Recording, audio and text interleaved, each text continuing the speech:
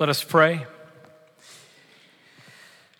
Father, we believe that all Holy Scripture is written for our learning, and so we pray by your Holy Spirit that we would so hear, read, mark, learn, and inwardly digest this, your holy word, that we would be changed more and more to be like Jesus for the sake of this world. For we pray it in Jesus' name. Amen. I invite you to be seated.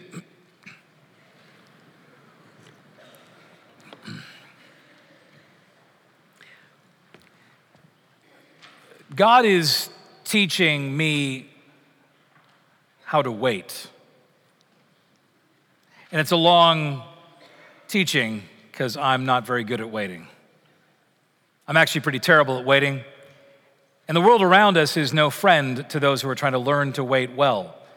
Amazon has destroyed waiting. I found myself just the other day on Amazon trying to buy something for about $5. And though it was promised it would arrive to me the next day, I was given this incredible offer that if I found $20 more worth of things to buy that were eligible, it would arrive at 5 p.m. that same day. Well, what did I do? I spent the next hour trying to find things I didn't need to buy to bring it up to the threshold wherein I could get this $5 item by 5 p.m. the same day. I do not know how to wait well. And it's true for most of us. This is why we need Advent. Advent is a season of waiting. We're waiting not just to celebrate the first coming of Jesus at Christmas, but we're really waiting for his second coming, as our collect prayed just a few moments ago. We're in a season of waiting.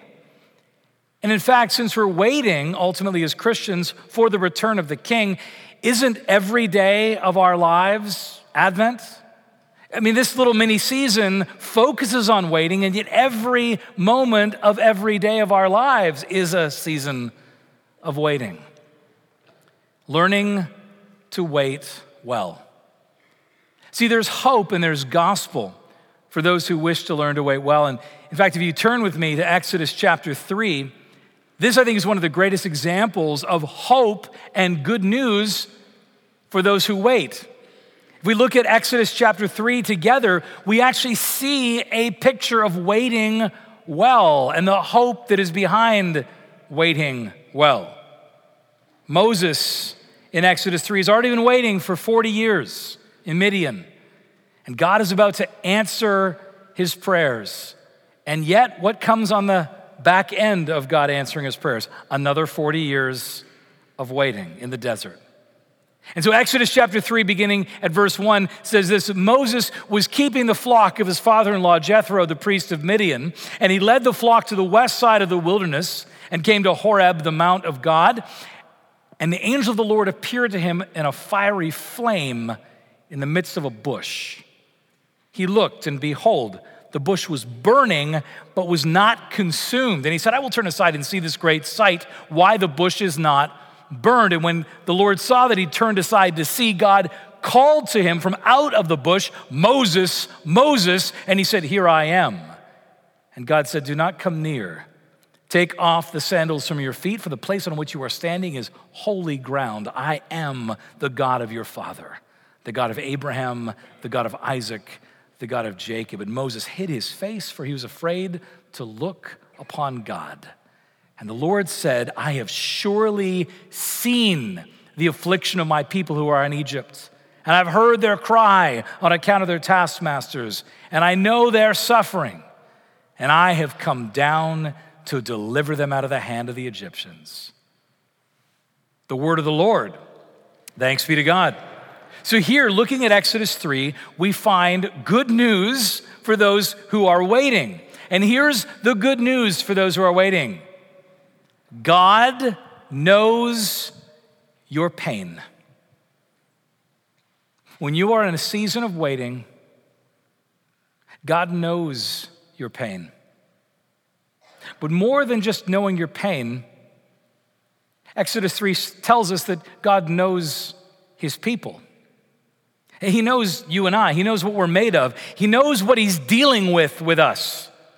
He's not surprised by the people he's got to deal with. He knows our pain and he knows his people. But even more than just knowing our pain and knowing his people, God knows his promises. He has not forgotten them. We may forget God's promises, but God knows his promises. See, the good news for those who wait is that God knows our pain. Look at verse 7. Hear those words from verse 7. Oh, these are the most comforting of words to someone who is in pain. I have surely seen your affliction. I've heard your cry. I know your suffering.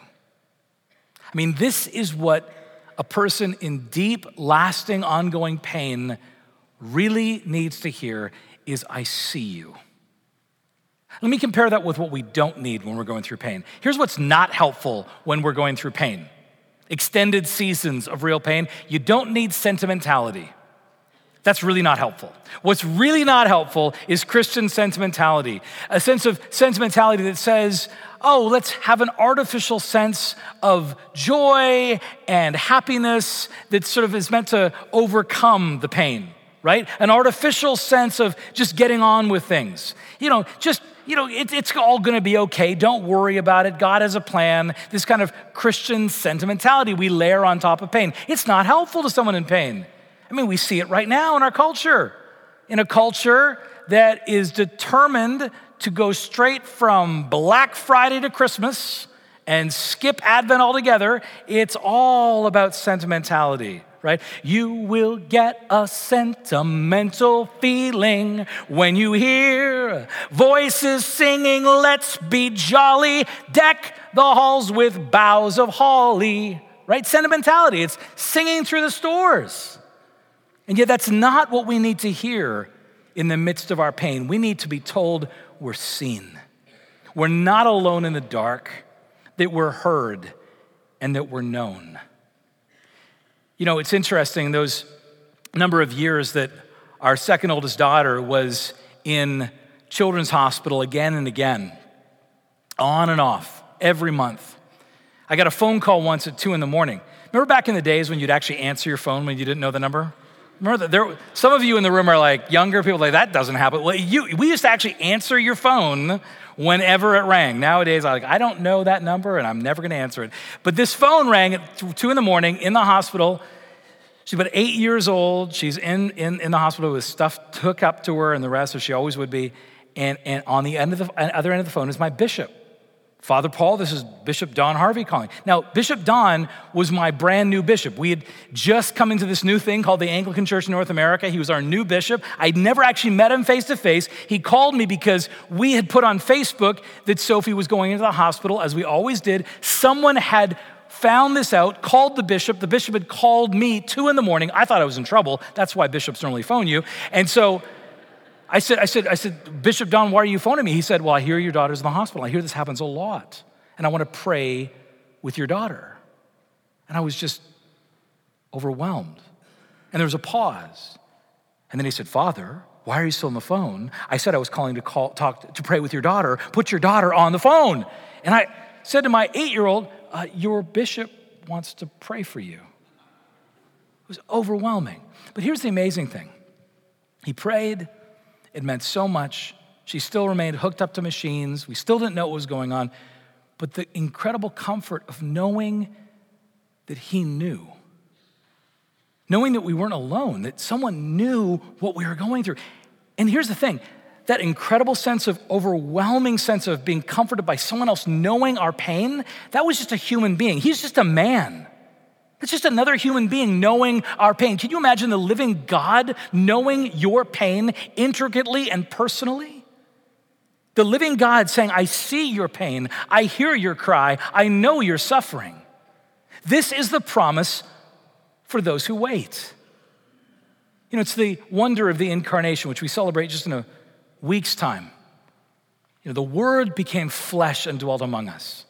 The wonder of the incarnation, of God becoming flesh, is not only that God knows your pain, but God knows what it is to suffer pain. It's not just that God knows your pain, but he knows what it is to suffer pain. Have you been hungry? So is he. Have you been weak? So is your God. Have you been lonely and abandoned and betrayed? So has he. Have you been dying? So has your God. This is the wonder of the incarnation. This is what is promised to those who wait, that God knows our pain. You know, Dietrich Bonhoeffer, the German pastor and martyr, as he was dying, preparing for death in a Nazi concentration camp, the day that he was executed, they found a little piece of paper in his pocket, and they assumed that it had been written that day by Bonhoeffer. And all it said was, "Only the suffering of God can help." Knowing that God knows what it is to suffer this pain. I have surely seen your affliction. I have heard your cries. I know your suffering. This is the good news for those who wait. God knows your pain, but not just that he knows your pain, he also knows his people. He knows you. He knows who he's dealing with.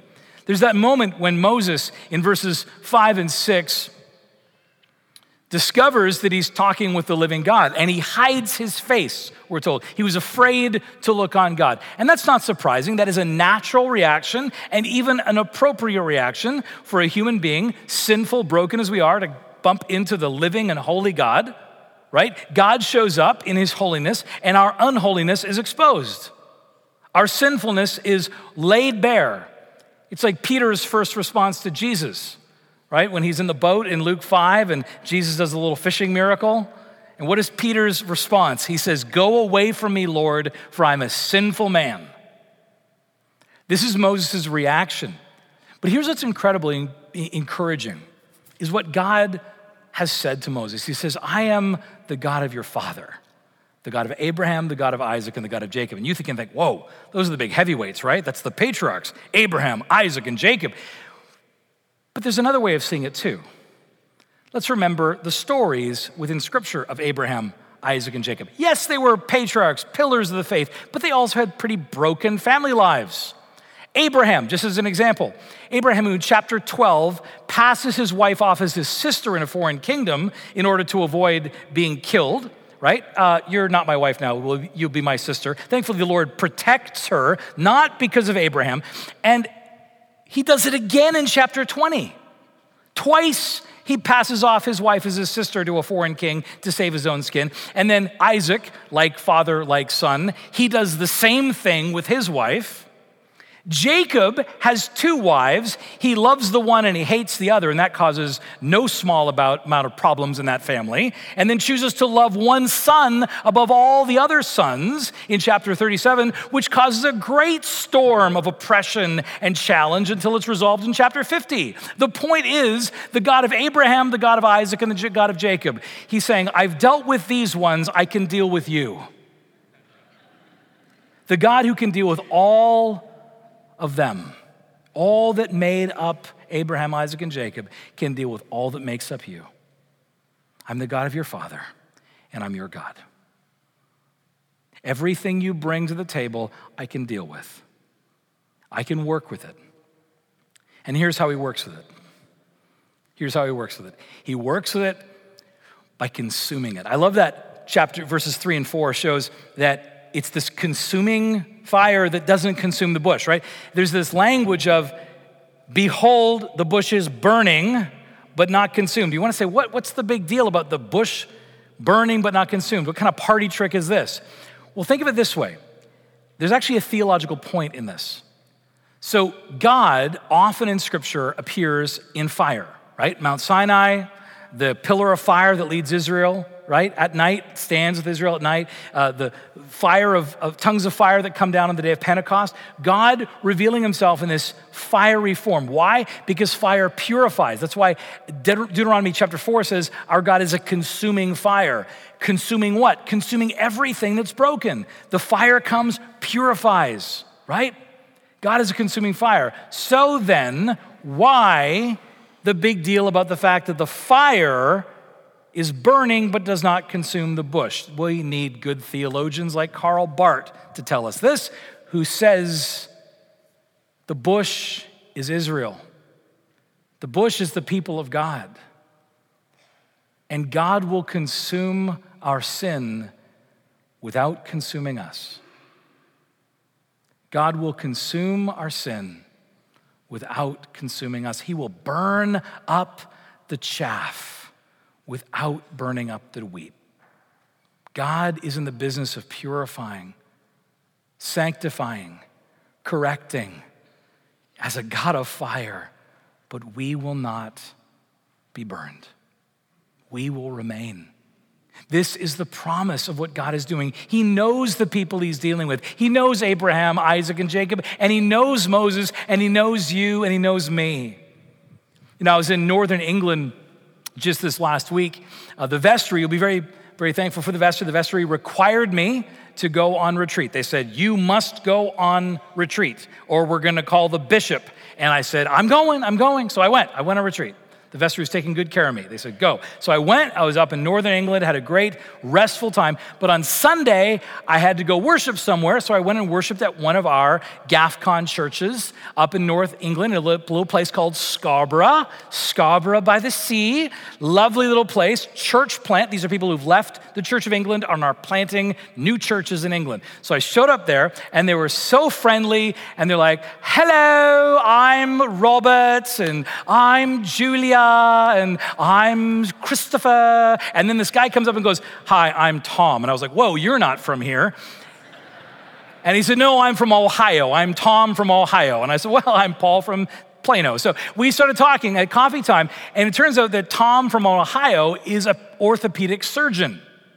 So you know what we were talking about during coffee time. I'm like, wow, I can't wait to introduce you to my wife who shattered her leg earlier this year.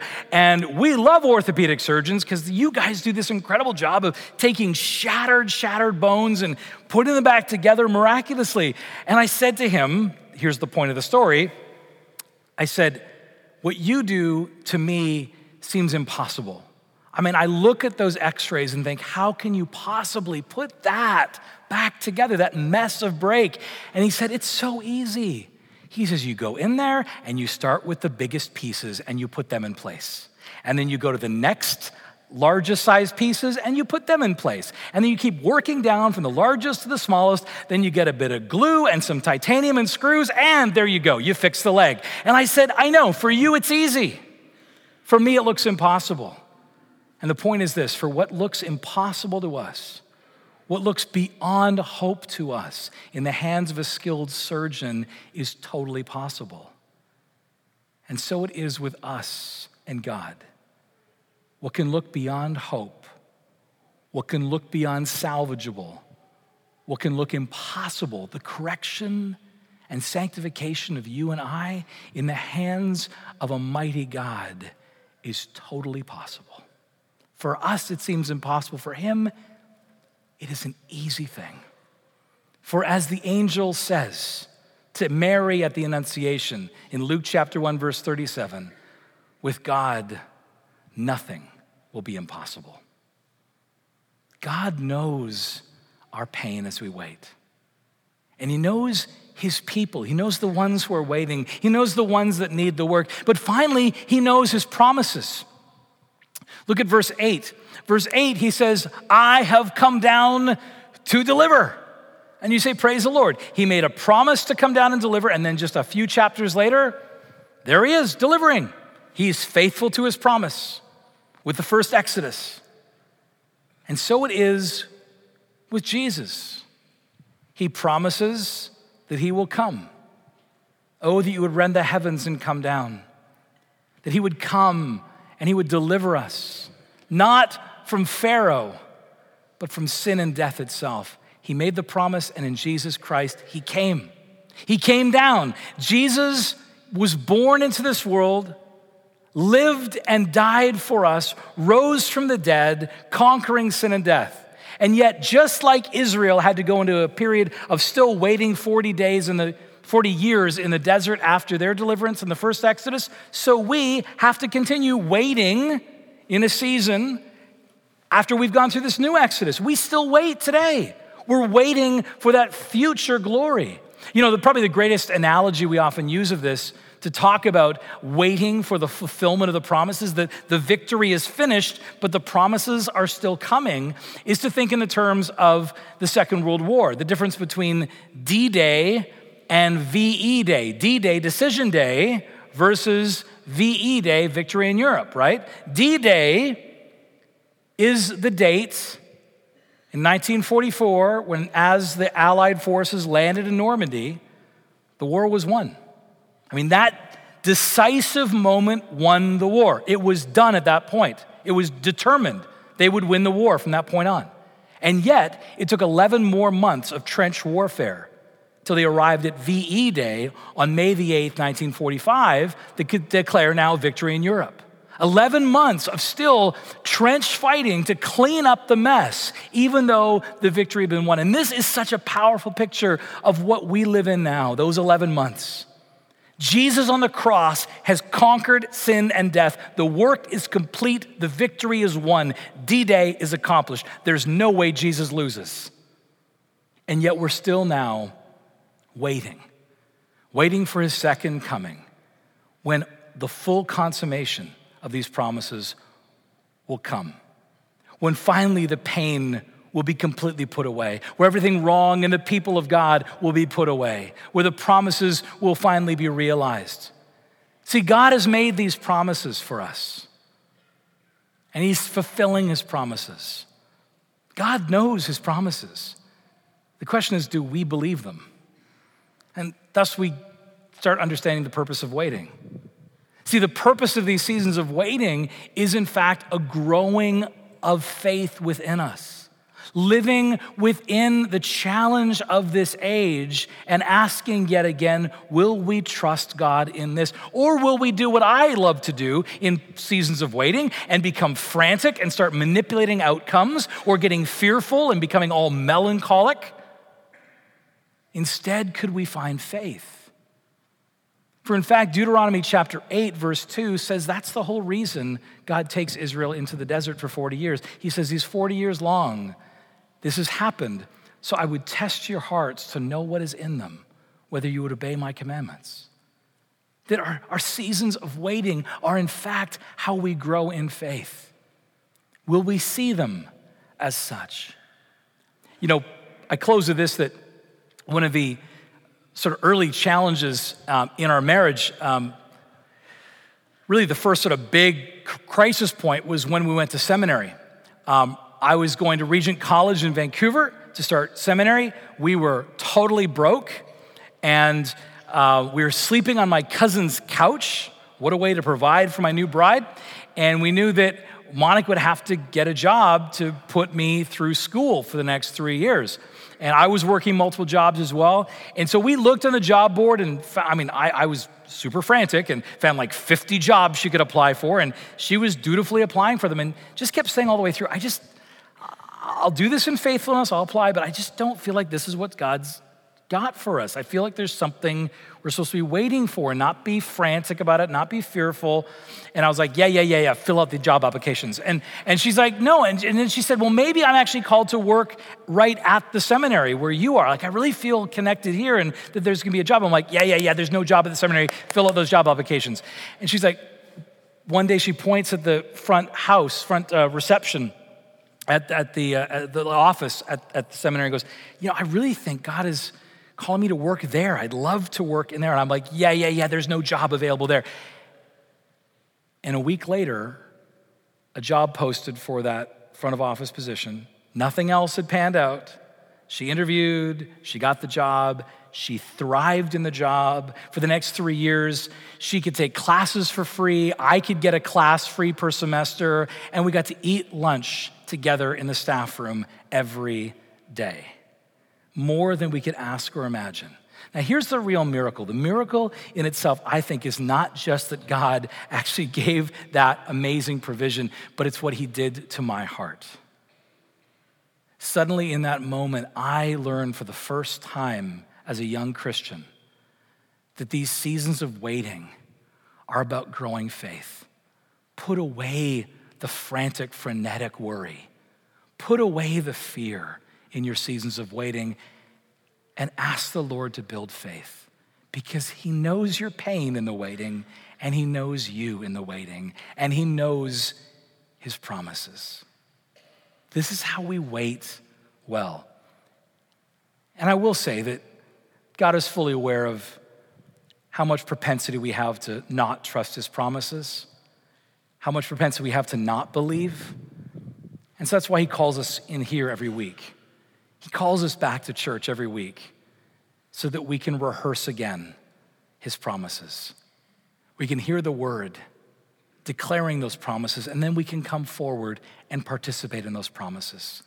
We can come forward, kneel down, and be shown again the promise of God. This, my body broken for you. This, my blood poured out for you. Here are the promises of God. And what do we say together week after week about the promises of God in the midst of our waiting? Christ has died. Christ is risen. Christ will come again.